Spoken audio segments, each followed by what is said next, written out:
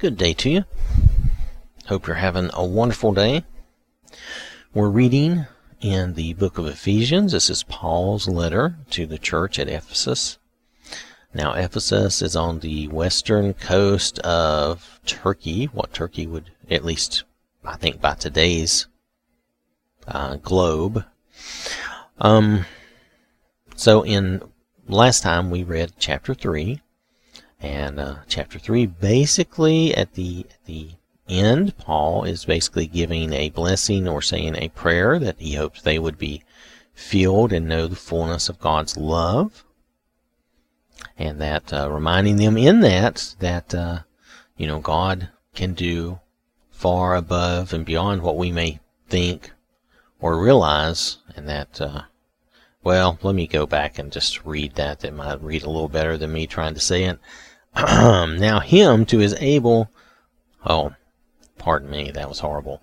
Now to him who is able to carry out his purpose and do superabundantly more than all we dare ask or think. And this says infinitely beyond our greatest prayers, hopes, or dreams, according to his power that is at work within us. To him be the glory in the church and in Christ Jesus throughout all generations, forever and ever. Amen. So, that is the ending of Paul's prayer for them, but also it is, to me, a reminder that, we are serving, we are children of God who can do above and beyond what we might think or ask or even know. So, just remember that. And he also, like I said, he prayed for them to know the fullness of God's love.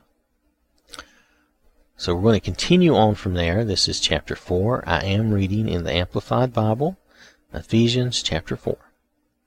So I, the prisoner for the Lord, appeal to you to live a life worthy of the calling to which you have been called. That is, to live a life that exhibits godly character, moral courage, personal integrity, and mature behavior, a life that expresses gratitude to God for your salvation. With all humility, forsaking self-righteousness, and gentleness, maintaining self-control, with patience, bearing with one another in unselfish love. And remember that we're talking about God's love. We're not talking about human love. We're talking about where you're looking out for the betterment, the improvement. You're looking out for the other person. You're looking out for their betterment, their improvement. You're trying to help them.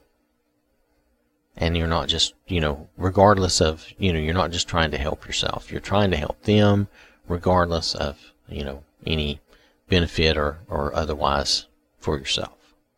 You're just being unselfish. You're just trying to help that other person because you want to help them. Make every effort to keep the oneness of the Spirit in the bond of peace, each individual working together to make the whole successful. There is one body of believers and one Spirit, just as you were called to one hope when called to salvation. One Lord, one faith, one baptism, one God, and Father of us all, who is sovereign over all and working through all and living in all. Now notice here, Paul is really stressing that we are one body of believers. We are one. There's only one God. And I would say in a way he's going back to something I had talked about here a couple of times recently, that we're all one. There's only one group of us. We're all his children, There is one body of believers. There's all these divisions that people create. They're more deceptions. They're not really real. They're kind of deceptions where Satan gets people to believe that there's these big differences, and there's really not. There is one body of believers and one Spirit. And there's one Lord, there's one faith, there's one baptism, there's one God, one Father of us all. So, all these other things, all the denominations, all the groups of people, all the divisions, just wipe those out of your mind. Just stay away from that type of thinking. There is not all of these divisions. There is not all of that. Regardless of what people may say, or people may do, there's still only one faith. There's one church, one God, one Lord. So it's important that we realize that, and we act as unified in unity as we can, and that we try to deal fairly and squarely and upfront with other Christians and other people in general as best we can. All right, I'm going to continue on, verse 7. Yet grace, God's undeserved favor, was given to each of us, not indiscriminately, but in different ways, in proportion to the measure of Christ's rich and abundant gift. Therefore it says, when he ascended on high, he led captivity captive, and he bestowed gifts on men. Now, this expression, he ascended, what does it mean except that he also had previously descended from the heights of heaven into the lower parts of the earth? He who descended is the very same as he who also ascended high above all the heavens, that he, his presence, might fill all things, that is, the whole universe. And his gifts to the church were varied, and he himself appointed some as apostles, special messengers, representatives, some as prophets who speak a new message from God to the people, some as evangelists who spread the good news of salvation, and some as pastors and teachers to shepherd and guide and instruct. And he did this to fully equip and perfect the saints, God's people, for works of service, to build up the body of Christ, the church, until we all reach oneness in the faith and in the knowledge of the Son of God, growing spiritually to become a mature believer, reaching the measure of the fullness of Christ, manifesting his spiritual completeness and exercising our spiritual gifts in unity. So here again, he's talking about, the different roles that people have, and that, that of course Jesus had descended and he ascended to heaven, but he had also descended. And we all have different roles. We all have different parts to play in the body of Christ, so that, we do different things to help build up the body of Christ. And we should all have a oneness of faith and knowledge in the Son of God. We should all be reading the same word, even through different translations of language. We should all still be reading God's word and understanding and believing basically the same things. All right, so I'm going to continue on, verse 14. It's very anti-division. We don't want to have all these divisions. We want to recognize that we are all one, trying to grow. We're trying to grow in the same faith and knowledge of God, to be that mature, spiritual Christian that we should be. So, continuing on, verse 14, so that we are no longer children, spiritually immature. Okay, he's going to say it better than me. Tossed back and forth like ships on a stormy sea, and carried about by every wind of shifting doctrine, by the cunning and trickery of unscrupulous men, by the deceitful scheming of people ready to do anything for personal profit. But speaking the truth in love in all things, both our speech and our lives expressing his truth, let us grow up in all things into him, following his example, who is the head, Christ. From him the whole body, the church in all its various parts, joined and knitted firmly together by what every joint supplies, when each part is working properly, causes the body to grow and mature, building itself up in unselfish love. So here we go again. Paul actually said this all much better than me, so I apologize for even trying to say that. But nonetheless, he is expressing what I was trying to express, that we would all grow together and not be tricked and deceived by all the different doctrine. And basically, I'm just going to say this. That goes back to all the different denominations. That's just trickery and deceit. If you're following Jesus, if you're following God, then none of that means anything. That's just man's doctrine. You can just brush that aside and move on. Just forget that. It doesn't matter. It doesn't matter what we call ourselves. If we're in the body of Christ, the church, then, that's God's church. That's the Lord's church. That's what matters. All these other man-made denominations and stuff, you can just ignore all that, or just, like I said, just brush that to the side. It's not important. But anyway, so that we would not be fooled by these other doctrines and these other teachings, but instead we would follow the true teachings of the Lord in His Word for us here. This is what we have to help us grow up and mature and be and have God's unselfish love, where we are looking out for one another's betterment and we're trying to help each other be better. We're not just looking out for ourselves. So I'm going to continue on with verse 17. So this I say, and solemnly affirm together with the Lord as in His presence, that you must no longer live as the unbelieving Gentiles live, in the futility of their minds, and in the foolishness and emptiness of their souls. For their moral understanding is darkened, and their reasoning is clouded. They are alienated and self-banished from the life of God, with no share in it. This is because of the willful ignorance and spiritual blindness that is deep-seated within them, because of the hardness and insensitivity of their heart. And this is very true. They're moral, unbelievers, okay? We're just going to go with that. Unbelievers, people who don't believe, their moral understanding and their reasoning is darkened and clouded.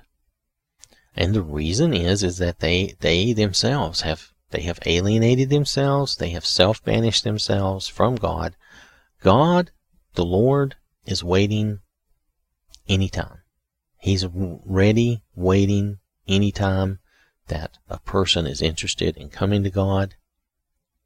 He's right there. He's everywhere. He's omnipresent. So He's everywhere. He's always available to us. Now, sometimes we say that in a way that like, oh, God sees everything you're doing. He's everywhere. We say it as a bad thing. But in reality, it is truly a good thing. God is everywhere. He does see everything you're doing. He's there for you to help you. He's always waiting for you. He's always waiting for you to turn to Him.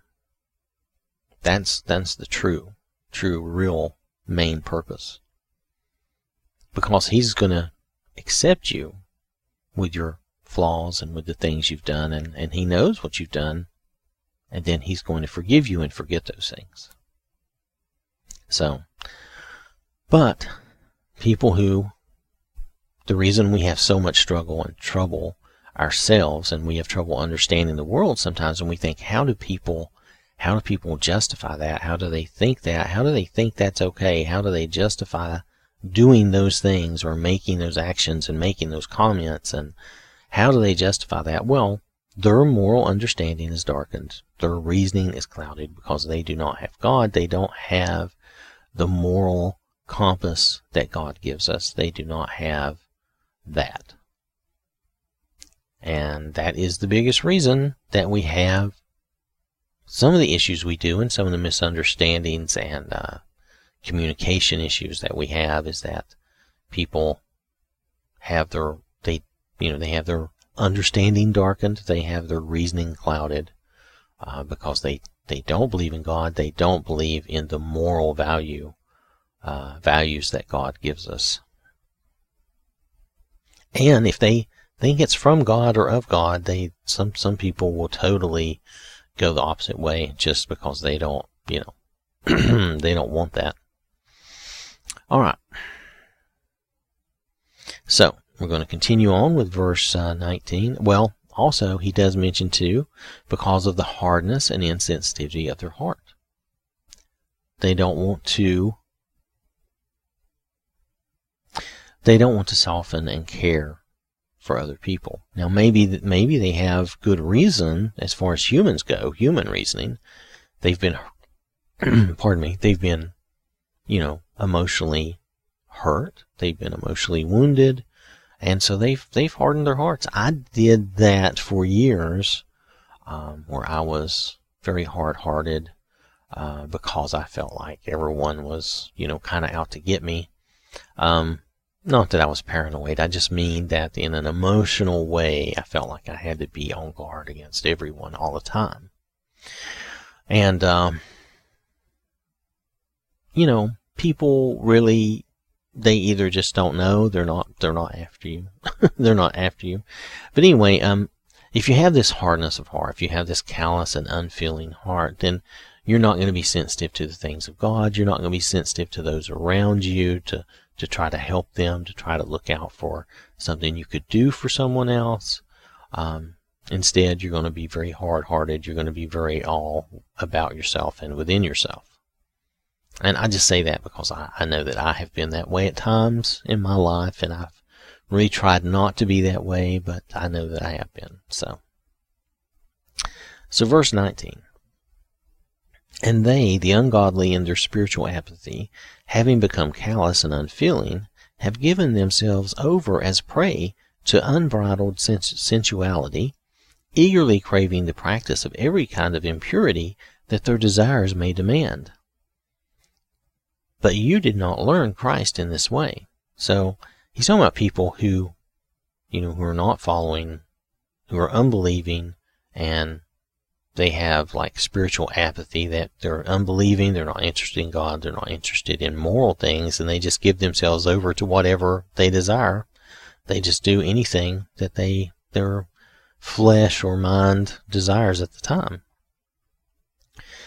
Okay, continuing on, verse 21, if in fact you have really heard him and have been taught by him, just as truth is in Jesus revealed in his life and personified in him, that regarding your previous way of life you put off your old self, completely discard your former nature, which is being corrupted through deceitful desires. I don't think I read that very well. Let's try that again. If in fact you have really heard him and have been taught by him, just as truth is in Jesus revealed in his life and personified in him, that regarding your previous way of life you put off your old self, completely discard your former nature, which is being corrupted through deceitful desires, and be continually renewed in the spirit of your mind, having a fresh, untarnished mental and spiritual attitude, and put on the new self, the regenerated and renewed nature, created in God's image, godlike, in the righteousness and holiness of the truth, living in a way that expresses to God your gratitude for your salvation. So, Paul is talking about we need to put off the old man. When we, let's see if I can say this right, when we are baptized into Christ, when we join God's family, we need to put off the old ways and put off the old man and those sinful, deceitful desires. We need to curb those and push those away and not practice those, but instead we need to begin practicing godliness and following God and be renewed and regenerated in Christ, in the Spirit of God. And the way we do that nowadays to continually renew our spirit and our mind is to study the Word, is to read God's Word and to learn from God. So instead of practicing, say, take that time that you were spending that you were spending maybe looking at things you shouldn't be looking at, maybe you take that time and you read your Bible. It's going to take time. Paul says this like you just discard it and it's done, it's over with. And for some people, sometimes maybe that's true. And maybe for some practices that's true. But you may find that you have other bad habits, bad practices that take longer, that take more time. So it's not necessarily going to be overnight, but you gradually replace those negative bad things and you replace them with good godly things. Such as lying, you replace that with not lying, telling the truth. You replace time spent, like I said, reading or watching things that are awful and that pollute your mind and your heart and your spirit, and you put that time instead towards God's Word, learning what God says and what He thinks, because that's what we should think.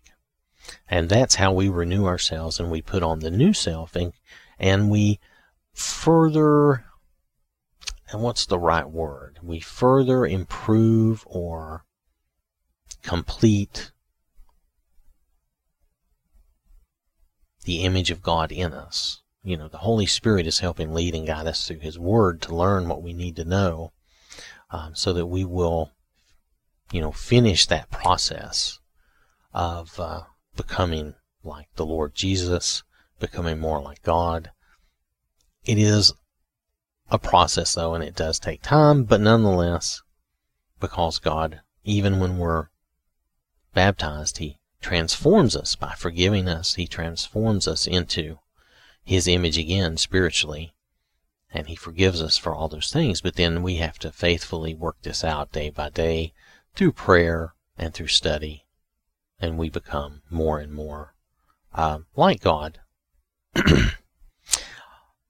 by doing that. And that's how we put on the new self. And we do that every day, bit by bit. It takes time, but because there's some things I know that we all struggle with. Everybody struggles with certain things. You may have a weakness I don't have. I may have a weakness you don't have, probably do.